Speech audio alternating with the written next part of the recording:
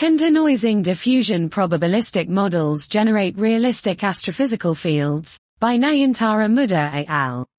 Score-based generative models have emerged as alternatives to generative adversarial networks, GANs, and normalizing flows for tasks involving learning and sampling from complex image distributions.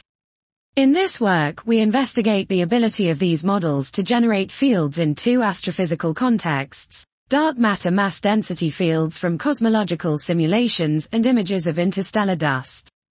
We examine the fidelity of the sampled cosmological fields relative to the true fields using 3 different metrics, and identify potential issues to address.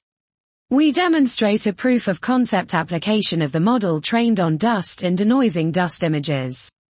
To our knowledge, this is the first application of this class of models to the interstellar medium.